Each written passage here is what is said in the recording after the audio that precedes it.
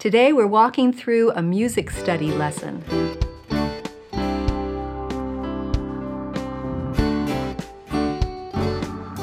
I'm Sonia Schaefer with Simply Charlotte Mason. Today I want to walk you through how to do music study or composer study. Charlotte Mason believed that music is a necessary part of education. It can also be a simple part of your home school. Here's how. You will need access to music, whether it's on vinyl or disc or streamed from the internet. And make sure you're able to filter that music by composer.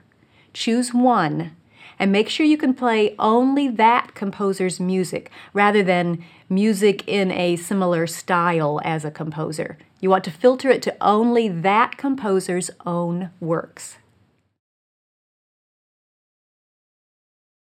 Once you have your selected composer's music in hand, here's what you do. Step 1. Stick with that composer over the course of one term, 12 weeks, and play his music often. You can play it during a meal or while you're working on handicrafts. Play it during cleanup time or as background music while you're doing an art project.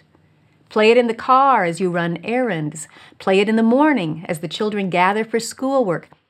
Every time you play it, mention the composer's name so you and your children begin to connect that name to that music. Step 2. During those 12 weeks, have some focused listening times, just once a week. A focused listening time is when you gather together and listen intentionally to one specific piece.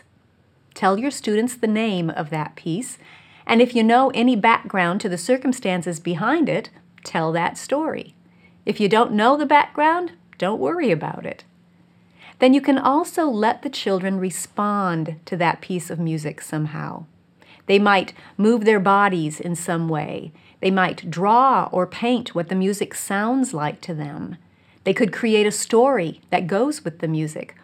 Or they might just listen and ponder what the composer was feeling when he wrote it, or discuss what they think of it. Let me show you what a focused listening time looks like. Our selected composer is Chopin, and today we're going to listen to his Waltz No. 6 in D-flat major. It's one of his most popular pieces. Chopin wrote it one day at a friend's house. The friend had a little dog that started chasing his tail. Round and round it tore, but the faster he ran, the faster the tail ran too. He just couldn't catch it. He ran and ran until he became so dizzy he tumbled down into a heap. For a moment he lay there, panting and resting. Then he caught sight of that crazy tail again, wagging and inviting another chase, and in a moment he was on his feet, whirling as madly as before. So Chopin wrote this waltz for the little dog. Let's listen to it and see if you can hear when the dog is whirling and when he is resting.